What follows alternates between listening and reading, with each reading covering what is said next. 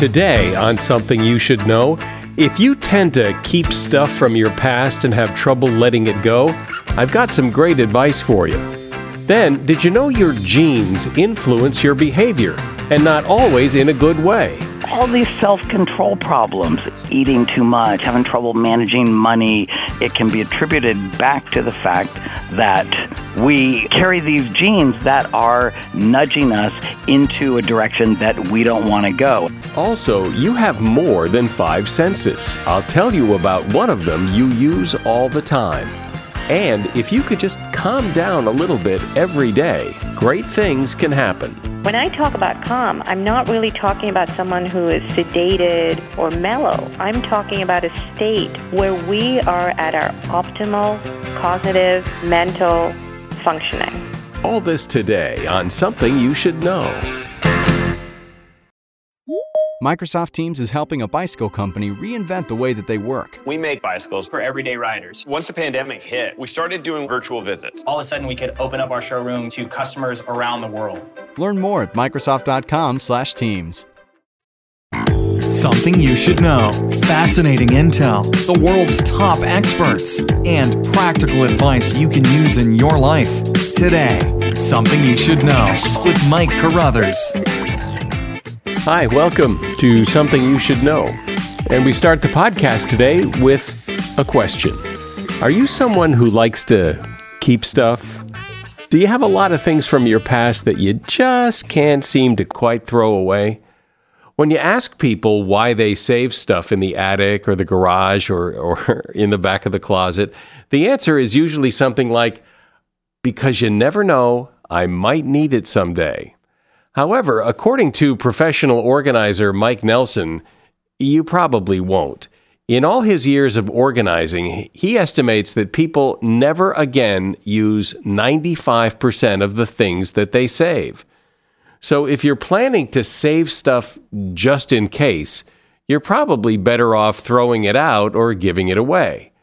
There's another good reason to declutter and get rid of stuff in your home.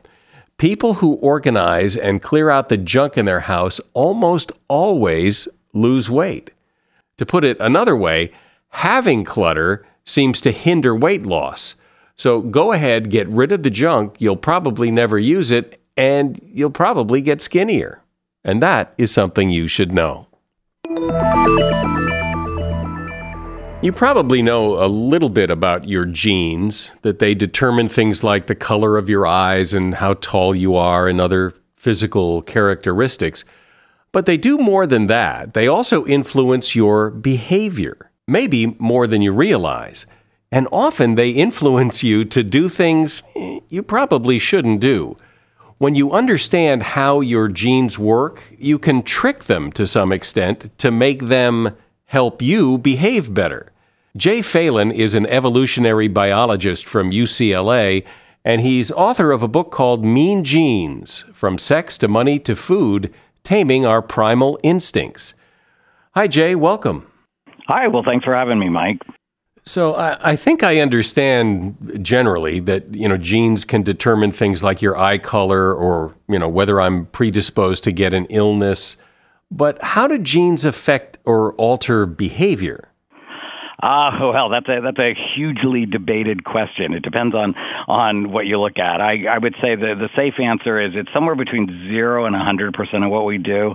Well, you went out on a limb there. I'm going out on a limb there, and even then, people are going to be unhappy. No, seriously though, for certain traits, when you are built, it might be something like eye color. You've got an instruction that says, here's how you lay down the pigment that's going to allow your body to take in light from the world around you and see stuff.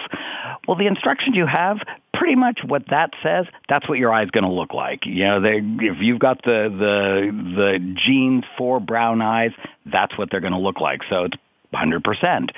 But then you go all the way to the other extreme, and you can have genes that just nudge you one way or nudge you another way. You can have genes that relate to your appetite, for instance, and they can tell you, if you have access to high-calorie food, you should consume it. So nowadays, that gets us into trouble because we have access to tons of food. We're not hunter-gatherers anymore. But we've got this big brain, and the big brain says we can evaluate things and alter. So I might be hungry all the time. In fact, I left a dozen donuts at home before I came in today. I really wanted to eat them all, but I thought, I don't think I should do that. And so I just left, and rather than bringing them, I left them there. So I have genes that are saying, hey, you got to eat more, you got to eat more, but I can also override those.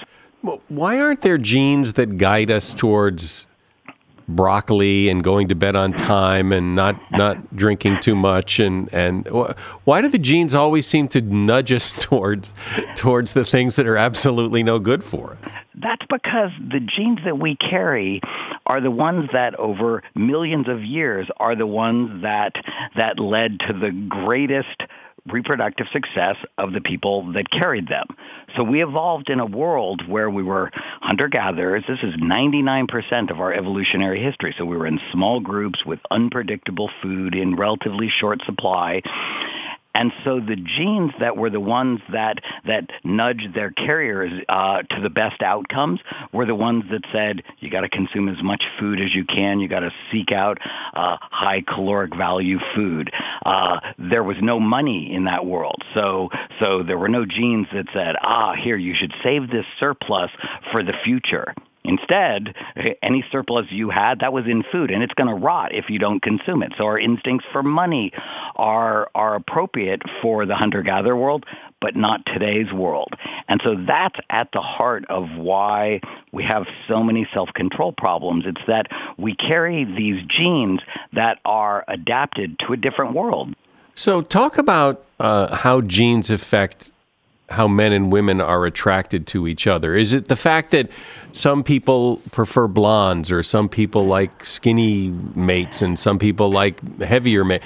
Is that genes at work, or is that just something in your brain that, you just like them? Well, that's a good question. Is it just something in your brain that you just like? Before I address that, I'll first go back to another thing where I imagine in our brain it's just, I prefer this food or I prefer that food. And you might imagine that food preferences are just some unexplainable, wacky thing. But if we look cross-culturally, or if we look at other species, we find that the higher the percentage of fat in some food as opposed to carbohydrates or protein, the greater the preference for it. And it turns out you get twice as much energy, more than twice as much energy, 9 calories per gram as opposed to 4 when you consume fat. So we don't consciously know, that's what I'm trying to do, but we have this preference in our brain, and it reflects this evolutionary adaptation. So now when it comes to what do we like in a mate, what are we looking for in a mate, one example that's been pretty well studied is waist-to-hip ratios. And in women, there is a correlation between the waist-to-hip ratio and fertility, such that a waist-to-hip, so the actual measured inches of waist, measured inches of hips, if it's somewhere around 0.7, that's associated with higher fertility than if it's higher than 0.7 or lower than 0.7. And over the decades, as we see shifts in whether or not males prefer higher body weight or lower body weight females, we see very little shift in waist-to-hip ratio. So it seems like two things can be going on, that there's a cultural influence of what do you like, what do you not like, but there's also this driving fertility there as well. And when females look at males, same thing, that there are these preferences for youth, for physical condition or vigor, but then status is really important as well, because if you are producing offspring, you need access to resources. And so as males control more resources, maybe they don't look as fit as they used to. And while females could have a preference for fitness and health and youthful-looking skin, there's also this preference for the control of resources. And I had a friend, and I thought it was funny. He was telling me He got older. He was maybe 40 or so. And he said, it's getting harder and harder for me to exercise these days. I've always exercised. He said, but in the last few years, I've gotten really rich. He said, and I've never had more women want to date me. Now, he said, I'm fatter than ever. And yet somehow I'm not getting penalized for that because I've had this other change in my life. So you have these complicated sets of factors going on. I'm speaking with Jay Phelan. He is an evolutionary biologist at UCLA, and he's author of the book Mean Genes. Do you own or rent your home? Sure you do. And I bet it can be hard work. You know what's easy? Bundling policies with Geico. Geico makes it easy to bundle your homeowner's or renter's insurance along with your auto policy. It's a good thing, too, because you already have so much to do around your home. Go to geico.com to get a quote and see how much you could save. It's Geico Easy. Visit geico.com today. That's geico.com. So you own or rent your home, right? Sure you do. And I bet it can be hard work. You know what's easy? Bundling policies with Geico. Geico makes it easy to bundle your homeowner's or renter's insurance along with your auto policy.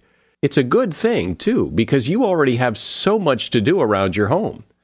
Go to geico.com, get a quote, and see how much you could save. It's Geico Easy. Visit geico.com today. That's geico.com. So, Jay, just think about what you were saying. How is it that men can have a preference for women with a certain waist-to-hip ratio, and yet we don't consciously know it? I mean, how can we be attracted to something that we don't know we're attracted to, and yet we are attracted to? Yeah, the waist-to-hip ratio and how it turns out to be related to fertility. Actual number of children produced is stunning to me because I'm like you. I don't have some conscious thing that I key into. And people don't state that that's why they prefer one to another. They'll say, I just like this one better. And there it is, that this thing is unconsciously influencing us. And probably the best thing that I can think of in terms of how can something so unconscious still have an influence. If I throw you a ball, in order for you to catch the ball, you have to make predictions about this arc. And to predict exactly where something's going to be on an arc requires actual calculus. And you can know at any point in time, here's where it's going to be, here's where it's going to be, and then you catch it. Now, you're not doing those calculations. And yet, I throw you the ball, you catch it. So you have done, in some sense, the calculations. You've made the prediction unconsciously without having to do it consciously. And so it's like that we don't always know why it is. From an evolutionary perspective, it doesn't matter if we have conscious awareness of why we do something. Is there any formula, any magic bullet that knowing that our genes are nudging us in ways that may not be so great for us, how do you nudge back? Oh, that's such a good question. Here's one example. Natural selection has caused us to be super efficient when it comes to expending energy.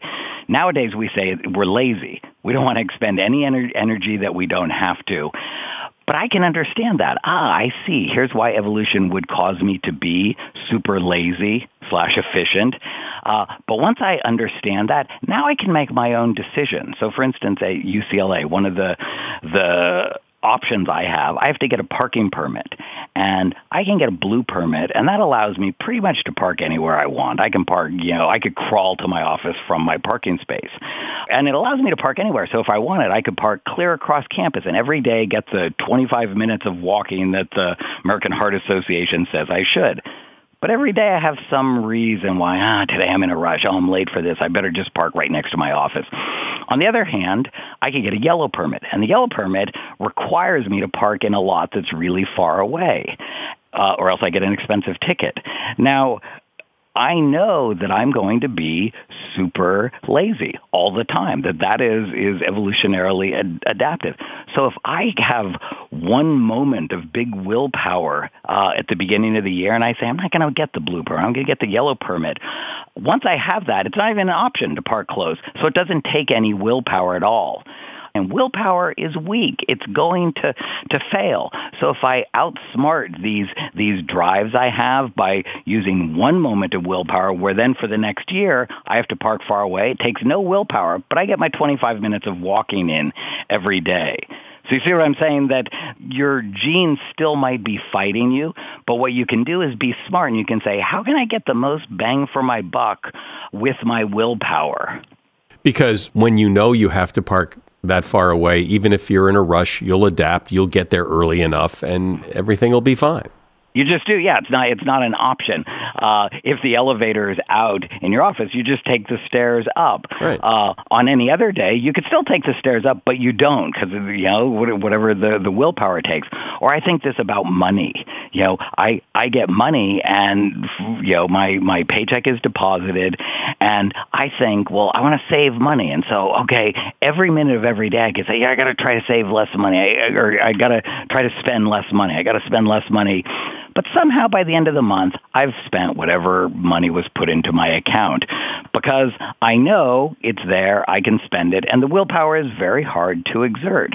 On the other hand, if I come up with ways that the money is taken out of my account before I ever see it, and one of the first things I did was this program where money got sent to some bank, and it was like in Colorado, thousands of miles away from me. I didn't have a card to access it. I could, with a few phone calls, I could get the money. Obviously, it's still my money, but it makes it really hard. So I signed up for this, and little by little, I started saying, send more of my monthly paycheck there. Now, each month, whatever gets put into my account here, the one I have an ATM for, every cent of that I spend. I'm really good at consuming all of my surplus.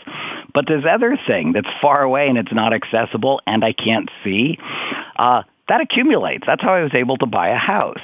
That I know I'm going to be weak, so I plan for it, and I put it somewhere else, and then it doesn't take any willpower. So for me, the big message from understanding that we have been produced by evolution is to understand I'm probably not going to win in the battle against my genes if I go head-to-head, minute by minute of trying to have willpower.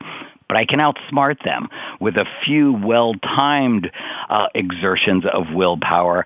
I can actually restructure my world so I don't have to rely on it, and I can get a better outcome. Well, that's good advice, because I think we've all been in that position where, and intuitively we know that if you have your employer send money to an account before you see it, you're more likely to save it, as opposed to get it all and hope you send it to that account because you've seen it. It's in. So we all know that. We all get that. We just have to do it. Yes, there's not a lot of deep intellectual power required once you understand that message. When people retire, the vast majority of their wealth is in their house. Not because of some smart, every month we're going to save this much money, but instead it's because, hey, we need somewhere to live. We keep paying the mortgage month after month, and it's like an enforced savings plan. It seems that based on what you're saying, that some of the bad male behavior that we've been hearing about lately, that too is nudged by genes, and that maybe not putting yourself in those positions makes it easier not to be so nudged. Remember, the Vice President, Mike Pence, was saying, hey, I'm not in a room with another woman and no one else. And people laughed at him and mocked him. But I remember thinking about that, thinking that's a mean genes move. He's saying, hey, we're evolved beings, and our genes are nudging us towards reproductive success here or there. And if you're never in the situation where you are with another woman, then you can't even behave badly. So no willpower is required. So that's a variation on that strategy. Don't put yourself into the situation, and then you never have to rely on your willpower to get the behaviors that you want. So it's not as silly as it sounds. Well, this is really important because, I think people believe they make conscious choices and that they have free will, and we do. But we also have this other thing that's nudging us in one direction or another, and sometimes, as you say, not in the best direction. And understanding that and understanding the strategies to use to prevent that nudging from becoming a reality is really good to know. Jay Phelan has been my guest. He is an evolutionary biologist at UCLA and author of the book Mean Genes: From Sex to Money to Food, Taming Our Primal Instincts. Thanks, Jay. I appreciate it. Your questions are fun and intriguing. I'm starting to wonder who's left to convince to start playing Best Fiends. Best Fiends is this top-rated mobile puzzle adventure, and I've gotten so many people to try it. And once they try it, they love it. And so will you. You download the app for free, and off you go. Best Fiends has a world full of lovable characters, thousands of levels, new content gets added all the time. I mean, if you're still playing solitaire or some other game on your phone or tablet, step up to Best Fiends. I love that adrenaline rush I get when I beat a level and move on to the next. It's really satisfying. And it's a great stress reliever, a distraction when you need one, and one that is just tons of fun. I started playing a year or so ago. I've conquered over 1,000 levels, and it just gets better and better as you go. There are over 5,000 levels, with new ones added all the time. So the fun never ends. Look, try it. I'm telling you, just try it. It's a free download, so what's the harm? And by the way, it's been downloaded over 100 million times. It has zillions of 5-star ratings, so there's a pretty good chance you're going to like it too. Download Best Fiends free today on the Apple App Store or Google Play. That's friends without the R. Best Fiends. You've likely heard me mention and recommend the Jordan Harbinger Show podcast before. And the reason I mention it is, well, yes, Jordan advertises his show here, and he does that for strategic reasons. You see, people who like this podcast are bound to like his podcast. He and I have a similar philosophy. In fact, I just spoke with him on the phone yesterday to compare some notes. Look, I really want you to give the Jordan Harbinger Show a listen. He covers a lot of topics with big-name guests like Seth Godin, Mark Cuban, Kevin Systrom, one of the founders of Instagram. And Jordan's done really interesting episodes where he talks about his visits to North Korea, as well as how a professional art forger somehow made millions of dollars being chased by the feds and the mafia. So, as you see, there's a lot of variety, but one constant is Jordan's ability to pull useful pieces of advice from his guests. I promise you'll find something useful that you can apply in your life in every episode of Jordan's podcast. I enjoy the Jordan Harbinger Show, and I'm not saying that because he's advertising. It really is good. Search for the Jordan Harbinger Show. That's H-A-R-B as in boy, I-N as in Nancy, G-E-R. The Jordan Harbinger Show on Apple Podcasts, Spotify, or wherever you listen to podcasts. Life is just not as calm as it used to be. You know what I mean? You just don't have a lot of time to calm your mind and sit and be quiet because you're always checking your phone or your email, and you've got a million things to do, and you've got to rush over here and go over there. And all that lack of calm is taking a toll on you. And it took a toll on a woman named Gayatri Devi. She is a medical doctor, and she is author of a book called A Calm Brain: How to Relax into a Stress-Free, High-Powered Life. Hi, Doctor. Welcome. And it sounds as if you took on this project and wrote this book really for yourself, that this was to help solve a problem that you were experiencing. I've always been a frenetic person, and my goal has been to be calm. And my background in neuroscience really helped me understand that the approach that we have these days, which is to take pills or to overschedule, is not the answer. And so I've found another method to get to calm. And do you suspect that people are not calm because it's kind of inherent that they're just, like you said, frenetic, and that's their personality? Or are they frenetic because they just schedule too many things to do? I think that people have inherent temperaments. Some people are just, quote, hyper, if you will, and some people are more mellow.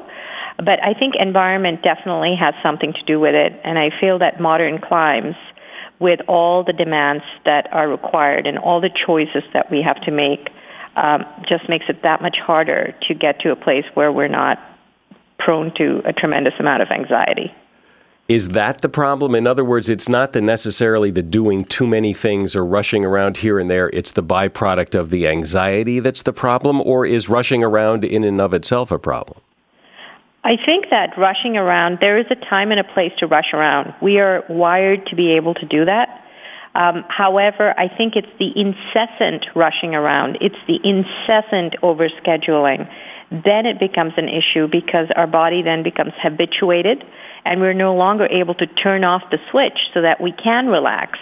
And the effects on our health have been devastating. I think, there's an epidemic increase in the amount of hypertension, heart disease, depression, and anxiety, even in small children, even in 12-year-olds.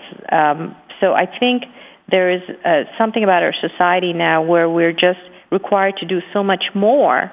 And what I'm trying to say is you can be successful, you can be efficient, and you can still be in a place of much less stress by just incorporating small things into your daily life that will enhance your inbuilt relaxation system.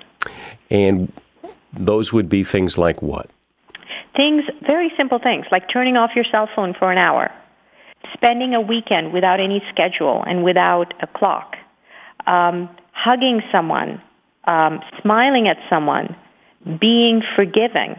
All of those things actually enhance the activity of the parasympathetic system, which is the system that combats the effects of the flight and fright stress system, which is the adrenaline-driven system that we all know so much about. So basically, by forcing yourself to calm down for a while, it helps to calm down the whole thing. Exactly. And, what you want to do is to schedule little mini vacations into your daily life. And people often say to me, well, when I go on vacation, then I can calm down. Well, what people are finding more and more is that when they do go on vacation, they're unable to relax. And then they worry about what they have to do when they get back. So we have to make calm a habit. And making it a habit is just as important to our health as eating right is, as exercise is. And it has just as many rewards in terms of our overall well-being. To which some people would say, well, I go on vacation and I worry because I really have things to worry about, so I've got to be checking email and all that. And to which you would reply what? I would say that absolutely. All of us have a lot to worry about, and all of us have more to worry about as time goes on, and particularly with this economy. But we have to realize that unless we keep our bodies and our mind in a state of optimal health, we're not going to be able to respond to these exigencies of life. So unless we learn to turn off that cell phone for a few hours, we are not going to be able to keep our mind in a state of good functioning. When I talk about calm, I'm not really talking about someone who is sedated or mellow. I'm talking about a state where we are at our optimal cognitive, mental functioning, a place where we can be the best we can be, and a place from which we can win far better than in a place where we'd be anxious. I can imagine people saying, if I turned my phone off for an hour, I would spend the entire hour thinking my child's school is calling because something went wrong and I wasn't there to answer the phone. That is absolutely right. I think that, you're correct in that we have this fear now, and we are tethered to this electronic leash from which, it's harder and harder to separate ourselves. And what I say to people like that is just take baby steps. Spend 10 minutes away from the phone. Spend 15 minutes away from the phone, and you'll find it's going to be easier to do that. And the fact is, we have amazing systems in place to take care of things. And it's really also an issue of control, the ability to say, well, someone else is going to be able to take care of this as well as I can if they cannot reach me. And it's also the sense of being dispensable. All of us are dispensable. All of us will die. That's 100% guaranteed. However, how do we live our life in the interim? If we are going to be checking our phone all the time, are we going to be able to enjoy the time we have with our loved ones? Are we going to be able to take care of ourselves? I remember, it wasn't all that long ago, that, when you left the house, you couldn't bring your phone. It was stuck to the wall. And, there were no cell phones. When you were in the car, you were alone in the car. And people somehow managed to survive. Kids didn't die at school. And life went on. But today, if you leave without your phone, you think, the world's coming to an end. Right, and that's what our new brain, our cortical brain, tells us. It creates a situation where there is a sense of urgency where there should not be a sense of urgency. So we suddenly have now alarmed ourselves and taught ourselves that if we leave our phone behind, that is a crisis situation. So we live in a state of constant alert. And that's no good for us, and I think it's important to realize before phones, people survived. But explain, though, if I turn my phone off for 15 minutes today, or if I'm able to quiet down for 15 minutes and go for a walk without my phone or something, that helps for the 15 minutes, but how does that help for the rest of the day? Because the repercussions last throughout the day. When you go away for that 15 minutes, even as you maybe are a little bit anxious about leaving the phone behind, but I'm hoping that over time you're able to actually disconnect for a few minutes at a time. What that does is it slows your heart down. It slows your breathing down. It resets a little bit your core brain. It amps up the activity in the relaxation system in your body. And that allows the sympathetic nervous system, which is kind of in runaway mode right now for most of us, to take a back seat. And that's very important because it's a process of checks and balances in our body, and we just are ignoring a lot of the balance. Besides just taking a 15-minute break from your phone, what else can you do? What are some of the other techniques that work? I try to leave, like I say, human contact. Choose human contact over something electronic all the time. If you have a choice between going out with a friend versus staying at home and Skyping with a relative in Siberia, choose going out with a friend. It's more real. It connects more with your core brain. Your brain responds better to it. It's better for your health. Exercise. Forgive. Forgiveness is a quality that's biblically touted, but it's also excellent for a core brain, and it's also very important for calm, because when you don't, what happens is you kind of set yourself up in the state of anger, and anger revs up the sympathetic system. Anger revs up adrenaline, and that makes it harder for you to calm down. You said in the beginning that everything you write about and talk about applies to you, that you're one of the people who needs to do this. So what was your epiphany? What was the moment that you said, wait a minute? Well, I just realized that it was not an efficient way for functioning. I thought, there are so many things I'd like to do, and I want to do them well. And how do I do them well? I do them well by having a brain that's at an optimal state. And I can't be at that optimal state if I'm constantly anxious, if I'm constantly stressed.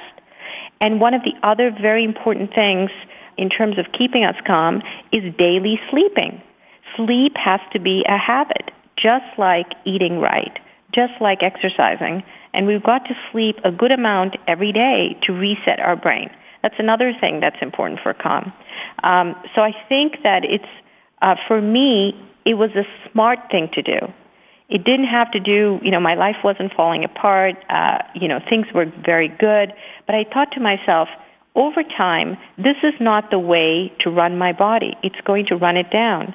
I need to find a way to be efficient, to be able to succeed in the things that I wish to do well in, but at the same time, not to be at this level of stress. And very simple things can help you do that. But is this something that works for you, or is there some research that says that this will work for everybody? This is not peculiar to me. You have the mechanisms for being calm in your body. Everything I've said reduces the level of adrenaline and increases the level of vagal tone in all of our bodies. That's why meditation is such a wonderful thing, because it actually raises the level of calm in so many of us. However, most of us are unable to practice meditation either because of time constraints or because we just have brains that run away from us. So this is not something that's just specific to one person. It's actually common to the entire human race.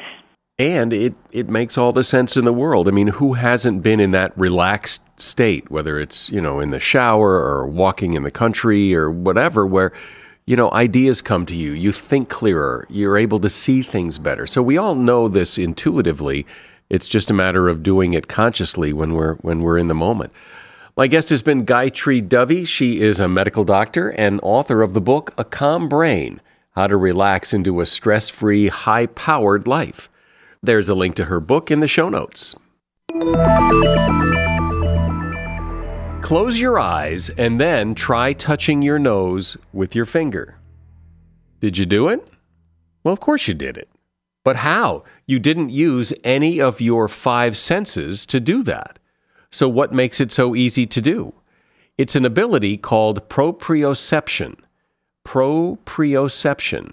It's defined as the sense of your body part's position. It's the reason you can switch from the gas pedal to the brake without looking at your feet or bringing popcorn to your mouth without taking your eyes off the movie screen. Often considered a 6th sense, proprioception is much less understood than the other senses, but science is beginning to understand it better.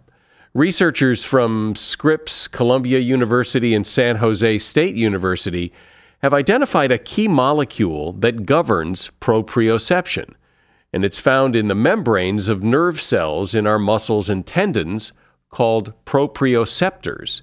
They are one class of a very large array of molecules that help us detect things like temperature and blood pressure.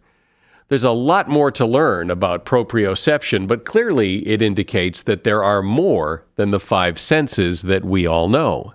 And that is something you should know. Take a minute and let the world know what you think about this podcast by leaving a rating and review on Apple Podcasts.